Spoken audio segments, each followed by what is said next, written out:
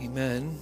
If you have a Bible with you this morning, I would invite you to put something in the James text that we heard Pam read, that lengthy, beautiful text, James 2. If you'd put something there, we'll come back to it. But our primary text today is from the Old Testament, as during the season we look at the readings, especially from the wisdom tradition. Today we find ourselves in Proverbs, the 22nd chapter.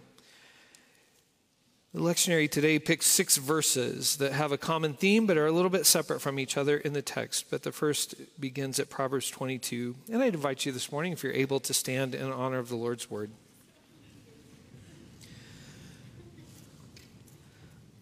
Plus, I just like the sound of that applause that comes.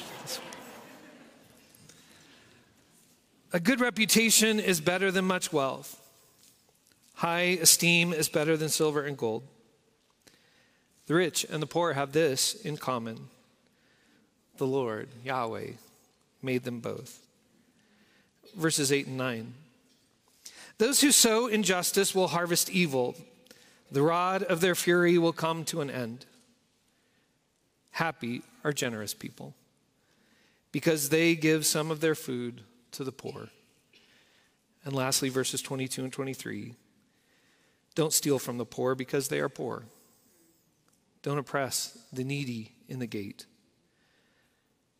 For the Lord, Yahweh, will take up their case and press the life out of those who oppress them. The word of God for the people of God. Thanks be to God. You may be seated. So the text this morning forced me to speak on 2 things I don't really like to speak about. One of the topics I don't like to talk about because I just don't like to talk about it. And the other I don't really like to talk about because it has the potential, and usually does at some level, get me in trouble. The first topic that we have to talk about today is God's judgment or God's wrath. I don't like to talk about that, in part, I think, because I'm part of, maybe the last part of generations that I think in many ways are overcoming a lot of teaching within the church that caused us to be deeply afraid of God. So I have vivid memories of being in children's church and learning songs. My favorite song in children's church, by the way, was this one. Praise him, all you little children. God is love, God is love. Oh, you learn so well. But it seemed like we would immediately then go into, oh, be careful, little hands, what you do. Oh, be careful, little hands, what you do. And I know that love is in the next phrase, but I always heard it this way. For the Father up above is looking down in love.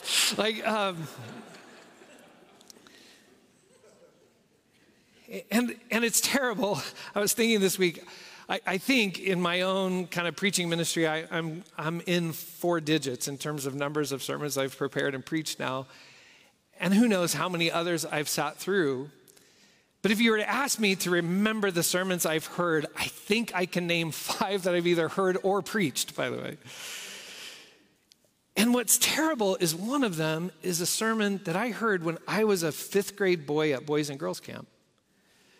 Preached by an evangelist that really scared the place you don't want to go when you die out of me.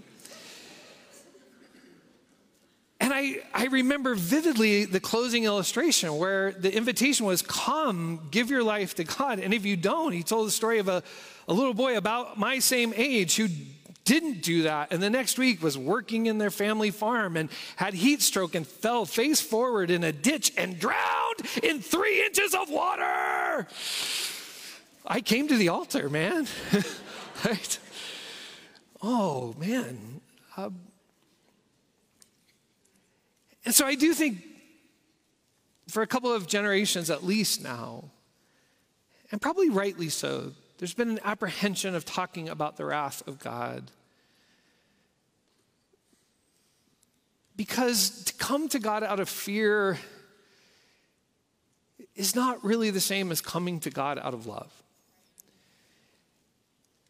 And when we come to God out of fear, we only stay long enough for that fear to be there. And so there's something right about that. And yet, at the same time, there are texts and moments where we have to think about God's judgment and wrath. So we'll think about that a little bit today. The other subject I like to talk about, but I always get in trouble, is God's justice. I like to talk about it, but there are a few brothers out there who aren't as happy when we talk about it. And I think this too has a great deal to do with generational shifts. In the late 1800s, early 1900s, there was a movement called the social gospel movement. A movement that kind of recognized that, especially at the height of the Industrial Revolution, that there were people, especially in urban centers, who were being left out of the good life, if you will. Some people were getting wealthier and wealthier. Other people were getting poorer and poorer. And out of that, then new habits and forms of oppression and kind of life in the city that was built to oppress them. Christians began to take seriously the call for our world to be different. But out of that, and I think it's a legitimate criticism, at times what we now think of as the social gospel movement could become untethered from the call to discipleship or submission to the saving grace of God. And we can look back now and see movements that began pursuing justice out of a call of Christ that have really become just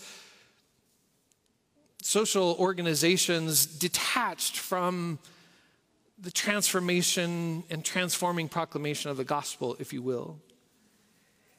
And so there's a kind of legitimate, I think, criticism of that. But then what happens is you have a couple of generations that come along in a time where now the gospel not only scares us a bit, but invites us to an otherworldliness that doesn't pay attention to the things that are going on in front of us. And as James likes to say, that kind of faith that doesn't get lived out in some kind of way, that is faith that is dead. And generations come along and say, that is kind of a dead faith. And we should pay attention to the roots of many of our movements, including this one, and people like Wilberforce and Wesley and Brzee. And you can't read the scripture without, I've told you what is good. Do justice, love mercy, walk humbly. If the word justice bothers you, you got to chop off all the prophets, most of the gospels, and you certainly think James is a bale of straw. But here we have it today, not just in the prophetic tradition, but in the wisdom tradition. But here's kind of what happens.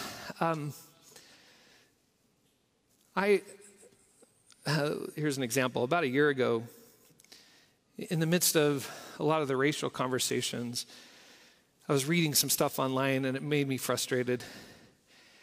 And so I took to Twitter, which is where all profound things happen. And in less than 280 characters, I said something that was profound and righteous and good. Now, I said it on Twitter because not all of you follow me there. But I said it, and I'll stand by what I said. But it was so beautiful and profound and good that another group on Facebook, the Nazarenes for Justice, who I don't know who they are, but they captured the tweet, screenshot it, and then put it on Facebook where all of my other friends are. Now, some immediately said, that's right. Thank you, Pastor Daniels, for saying that. Others, not so much. And it made the "we're happy you said this" Facebook page, but it also said the "can you believe this heretic who's leading a Church of the Nazarene" Facebook page. And this pushback against justice and social justice. Another funny thing that happened to us right after the death of George Floyd, some of you will remember there was a vigil held at the Capitol. Debbie and I heard about it and almost immediately looked at each other and said, let's go. But we had this conversation on the way down to the Capitol. We said, let's not put this one on social media. And not really because we were afraid, but let's not put this one on because I have this, and I think this is right, I have this apprehension that for some, and I'll put myself in this category, that pay too much attention to social media, sometimes we can make those proclamations on social media and feel like we've now done social justice because we said something profound in 280 characters. Or, on this case, we both talked about how we just needed to listen and learn and not talk. And in this case, I was like, I just don't want to parade our righteousness before others and just receive our reward. Well, here's what happened. We were at it. It was profound. But we are largely from Los Angeles still in our imaginations. Large crowd, and you're from there as soon as it's over because you got to beat everybody else to the freeway. And so Debbie and I kind of jetted out of there. And as we were walking down Capitol Boulevard, I saw a guy with a camera. And for a half second, I thought, oh, I think he just took a picture of us. When we got home, and I think Zach Marble, I think you were the one that was guilty of this. This picture showed up. This picture showed up online. And several people jumped on and said, we're proud of you, Pastor, right? There we are, right in the middle. By the way, a couple of days later, some other people got it and weren't quite as proud of us. But this tension between God's wrath and God's justice. As we think about the wisdom tradition today, Solomon is credited for giving us what is largely thought of as this wisdom tradition literature. Certainly he didn't write it all. There's some scholars who think Solomon, in this moment of kind of high political wealth and prestige within Israel, you have this time of relative peace, and so you have the opportunity. Philosophy doesn't really work, and philosophers don't have a lot to do when the nation's in the midst of war and you're just wondering where your next meal is going to come from. You need some space to think. And in this time of peace, and by the way, the other problem when you're a philosopher is you don't really do anything, so you got to work at Starbucks to support yourself. And so Solomon begins to fund this group of people that we might think of as the wise. I have an Old Testament scholar friend who I was talking to one day, and I was saying, yeah, I think a lot about the prophets, priests, and kings. And my friend said, don't forget the wise. And so we're in this section of these folks who begin to say kind of wise things. And this week and next week, we're in the book of Proverbs. And quickly, the book of Proverbs is kind of in 3 sections. Chapters 1 through 9 is kind of parental wisdom to a child who's going off into the world. And you're saying, as you go off into the world, don't forget these things. Pursue wisdom. We'll be in that section next week. But then there's 10 through 29, I think it is. And in 10 through 29, we just get what I would call wisdom fortune cookies, just like thrown at us, right? There's a whole bunch of scattered sayings just thrown all together, sometimes lumped together for reasons, but most of the time just blah, thrown in there. And then we get 2 kind of letters thrown at the end in 30 and 31. But our text comes from the second section of gathered sayings. And if you have your Bible still open to Proverbs 22, let me point out some of the sayings that are actually taken from Proverbs 22 that you may have known before this morning. If you look at verse 6, this was one of my family's favorites, I think. Train children in the way they should go. Amen. This one came right behind the spoil the rod one. Train children in the way they should go. And when they grow old, they won't depart from it. I think in my kind of extended family, we thought Proverbs 22:6 meant go to church a lot. And I'm still here, right? It must have worked. If you're a fan of financial peace, I think the key bumper sticker verse for that is 22:7. The wealthy rule over the poor, a borrower is a slave to the lender. Some of you have that on your refrigerator somewhere. It's important to recognize in these familiar words that they are words of wisdom. They're not promises. Proverbs 22:6 is not a promise that if you train up children in certain kinds of ways that they'll always go that direction. You see, here's the problem with children. It's the whole free will thing. We looked into robots and went with children. Bad call. No, but it's a word of wisdom that says you should train children up in the way that they should go. But they are also words that are kind of, in some ways, part of the wisdom tradition thinks about a pattern, a kind of grain to the universe that is woven. And when we find that grain and live according to it, as we will really see next week, as we live according to that, life seems to go well. And when we live against it, life doesn't go well. And so it shouldn't surprise us that some of the words that we find in Proverbs, we actually can find in other wisdom traditions, maybe even some other religious traditions, or in what we might just call common sense. So again, if you have the text open, look at verse 1 of chapter 22. A good reputation is better than much wealth, and high esteem is better than silver and gold. Amen, that's good. Of course, you didn't really need Proverbs to tell you that. This fall, the production at NNU is the Christmas Carol. You should go see it. I got a kid in it. But you know, Dickens kind of figured out being Ebenezer Scrooge isn't that great a life. You have all the money, but if you don't use that in ways that bless others, what are you living for and earning in the first place, right? Verse 2, the rich and the poor have this in common. The Lord made them both, which sounds like really great revelation, and that's true. But at the same time, it took a little while. We could have listened, 3,000 years ago, but it took us till the Enlightenment to realize, maybe we hold these truths to be self-evident, that all people are created equal. In verses 8 and 9, those who sow injustice will harvest evil. The rod of their fury will come to an end. Happy are generous people because they give some of their food to the poor.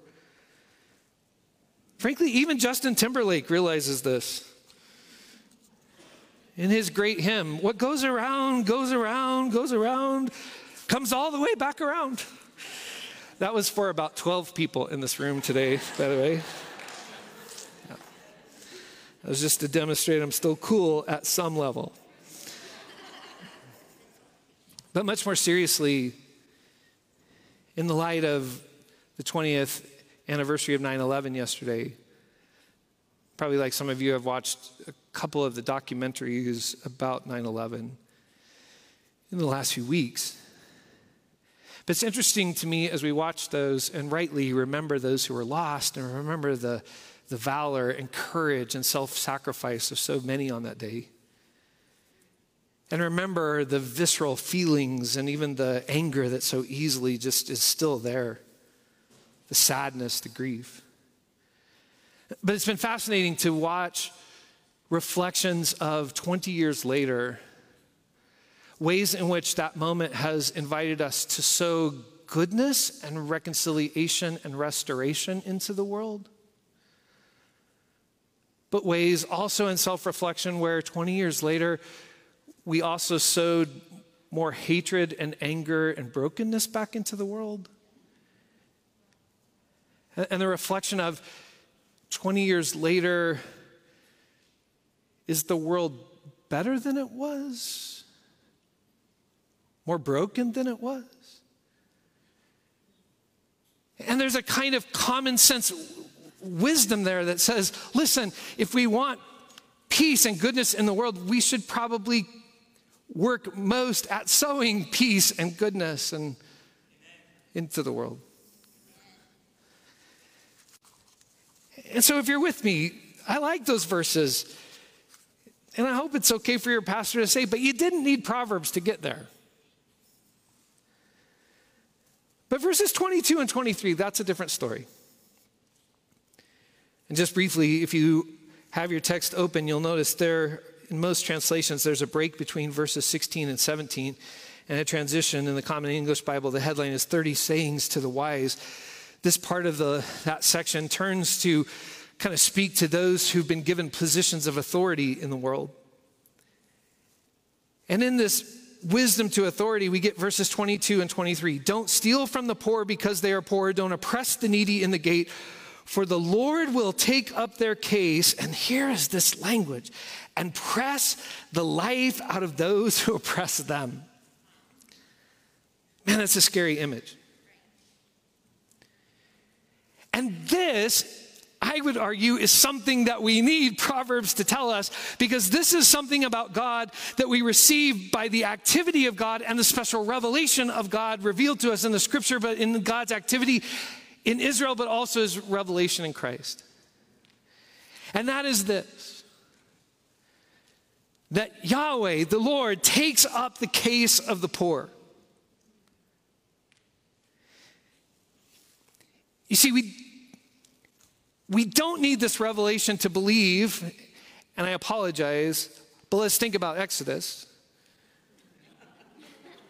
We don't need this revelation to, as humans, believe that the gods are on Pharaoh's side. He has the wealth and the power. We need Exodus to know that no, actually the one who created the whole universe is not at all on Pharaoh's side, but is on the side of those who are the poor and oppressed and marginalized, called Israel. Because we're good at building gods who support blessed, wealthy, powerful groups of people. The challenge of the biblical revelation is to begin to believe that actually, no, God has a preference and a love for and a embrace of those who are being excluded. So much so that even in God's commitment to Israel, when Israel in their life begins to become the embodiment of what they left behind in Egypt, oppression, and they begin to oppress others, God, who has this commitment to Israel, suddenly is on the side of those whom Israel is oppressing. Are you with me? So much so that when the incarnation, when God enters into our midst, the story begins this way, and it was decreed in those days, a decree went out from Caesar Augustus that the whole world be taxed. And where does this self-revelation of God find God's self? In the places of power? Herod? No. Caesar? No. But amongst those who are being pushed around by the system. And he emerges into and out of that system, caring for those who are even marginalized within a marginalized system.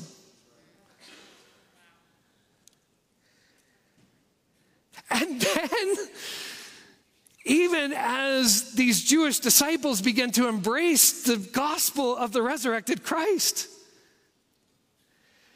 they begin to realize that now they are part of a system who excludes these people called Gentiles. And now, here's the crazy thing Paul wants to say, now God's on their side. To understand God that way takes biblical revelation. Takes an understanding. And James says it this way: hasn't God chosen those who are poor by worldly standards to be rich in terms of faith? Hasn't God chosen the poor as heirs of the kingdom he has promised to those who love him? That's from our text today, verse 5. So for the Hebrew people, you Christians, you can't think about God without thinking about, in particular for the poor and the oppressed. To know God is to know God that way. Let me say two other things then about God's justice. James says God does not show favoritism.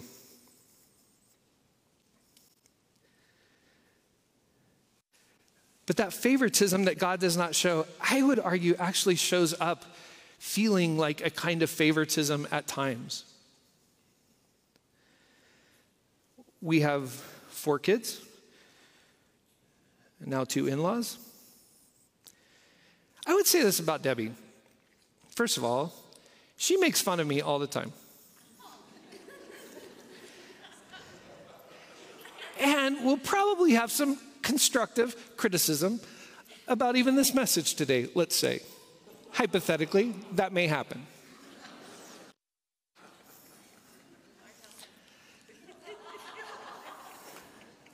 But you maybe want to hold on to your criticism a little bit, right?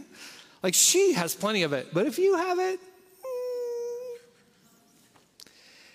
That's sort of true about me. That is really true about the 6, right? Like, we have things to say about our kids, but you may want to hold on to them. Or you may see what we affectionately know as Mama Bear, come out. But also when you have now 6 kids, you realize that you love them equally, but you realize they don't all need equal attention all the time. That every once in a while there's 1 or 2, but hopefully just 1, is going through difficulty, challenge, right? And it may feel like to the other 5, they're being neglected because you're paying so much attention to the 1. In fact, you're even saying to those other 5, would you pay attention to the 1?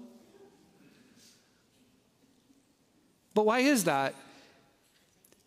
It's because of the love that you have, that if all 6 don't flourish, nobody in a sense gets to flourish. Like, that's the way love operates. Now, even more complicated, what if the difficulty that the 1 is having is because of a difficulty or the oppression of one of the others?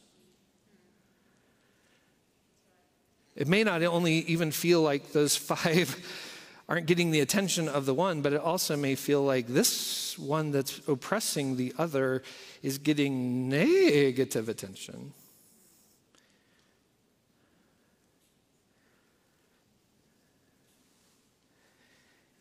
You see, it is appropriate to talk about God's love, but you cannot talk about God's love without a passionate part of that love that, first of all, is jealous and does not want us to pursue idolatry, but a love that burns hot. And when one of God's children is being misused, or a group of God's children are being misused, it should not surprise us that the heart of God pursues that one or that people, and the others may say, like the older brother in the parable, hey, where's my cow? But you don't get it. This one was lost and is now found. And it should not surprise you that when one or more of those groups of people become the source of the problem for that one or the more, that the passionate heart of God, not just in anger, but in desire for the oppressor to stop being the oppressor, but to become what they were created to be, a member of God's beautiful family, loving and living together, that there would be discipline and wrath poured out. And I would also say, and this is my space for God's wrath, that God in the Hebrew imagination is not good if the oppressor gets away with it. Because as we'll see next week, sometimes when you are the oppressor, it comes back quickly. But sometimes in history, the oppressed die, and it seems as though the oppressor has won. And in the imagination of God's people, God is not good. In fact, the text says, you get pressed like the wine press if you have oppressed others. In fact, Proverbs will say the fear, the respect, the awe, I would say, of the passionate love of God is the beginning of wisdom.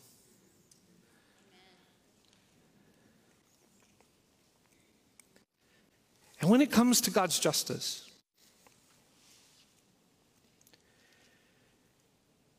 God has to balance the scales. And for James, then grabbing hold of God's mercy and care toward those in need is not a way of buying God's judgment, but a way of demonstrating one's faith, one's intimate knowledge of God's character. One of my favorite and maybe most shaping theological ideas actually came in a footnote of a book. It's kind of weird. Years ago, I was reading a book by a guy named Clark Pinnock, The Most Moved Mover. It's a good book and caused me to wrestle with some things. But in it, Pinnock's talking about how he gets into theological debates with folks over what he's trying to get at in this book. And they turn kind of ugly. And in a footnote, he says this: As I have sought a reason why such critics can be so unkind and unfair, I have wondered if theologians do not tend to become the picture of the God they espouse. That's really good. I underlined it, circled it. I have wondered if theologians do not tend to become the picture of the God that they espouse. And I guess what I want to say out of this text today is I wonder, and I think James wonders, do we not become reflections of the God we espouse? For James, and for the wisdom tradition, the God we serve is brokenhearted at the people whom he loves in the world who are mistreated and misused and without. And so when one of them walks into the room, James says, here's how you would respond. And I don't think we should respond because if we don't, God's really going to get us. But we respond in ways that say, oh, one of God's deeply beloved children just walked into the room. And although my cultural and earthly eyes have been shaped for me to describe that person, objectify that person as poor, the eyes of the gospel have taught me, oh, no, that is special child of God. Here is a seat in the front for you.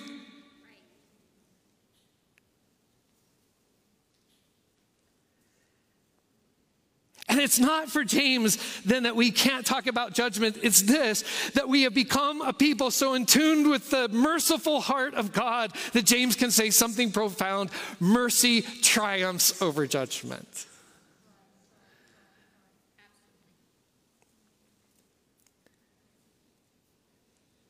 And the apostle can say, perfect love casts out all fear of what he might do to us. Because God is not a God of justice? No, but because we have become so in tune with the heartbeat of God's love that people who live within the perfect love of God do not have to fear the God who will indeed set the scales right someday. And so may we become reflections of the God who has revealed God's self to us. And may our heart beat with the heartbeat of God.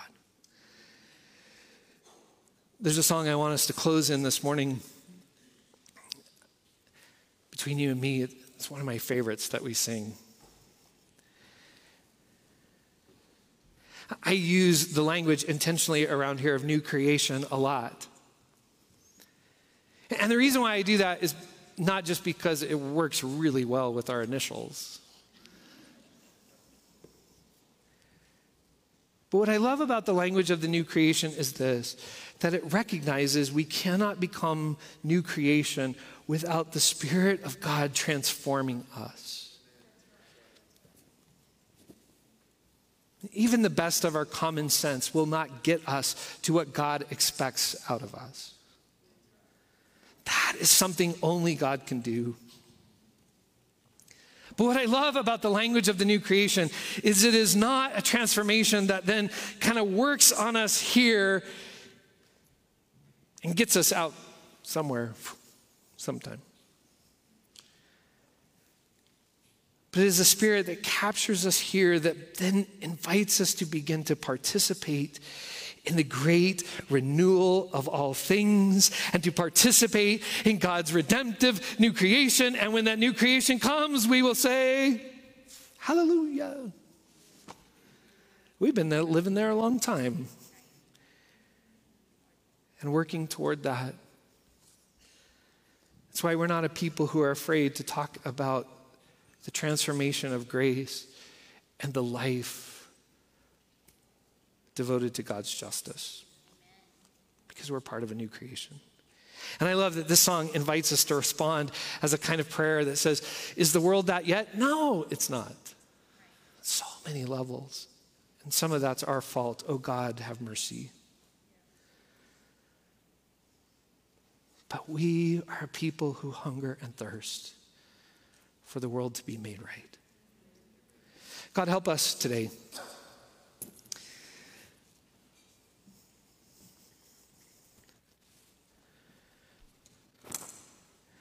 It is hard for us to talk about wrath.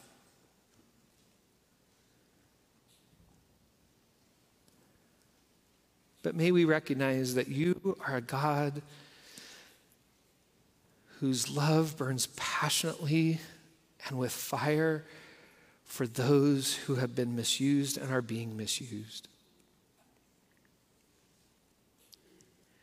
And I pray today for us as a church that you would help us.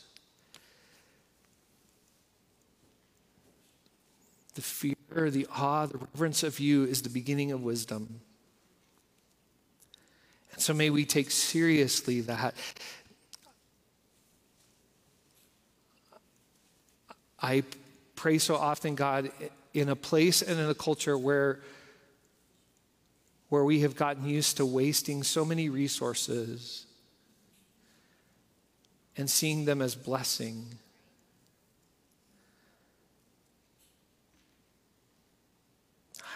Sensitize our heart. And more than that, move our feet, move our hands. Have mercy.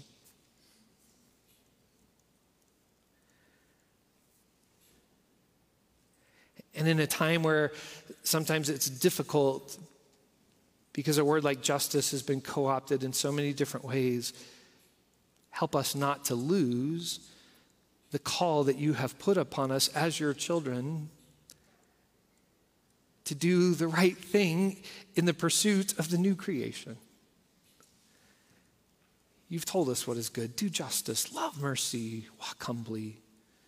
And so make us humble today. Make us merciful today. Make us people of justice today, for we hunger for things to be made new, for things to be made right. And may that give lived out, as wants it to, in our everyday life as God's people. In the beauty of the way we treat each other, even the stranger who comes in our midst. Make us a reflection of the new creation, we pray. We desperately cry for it. And God's people said, amen. Stand with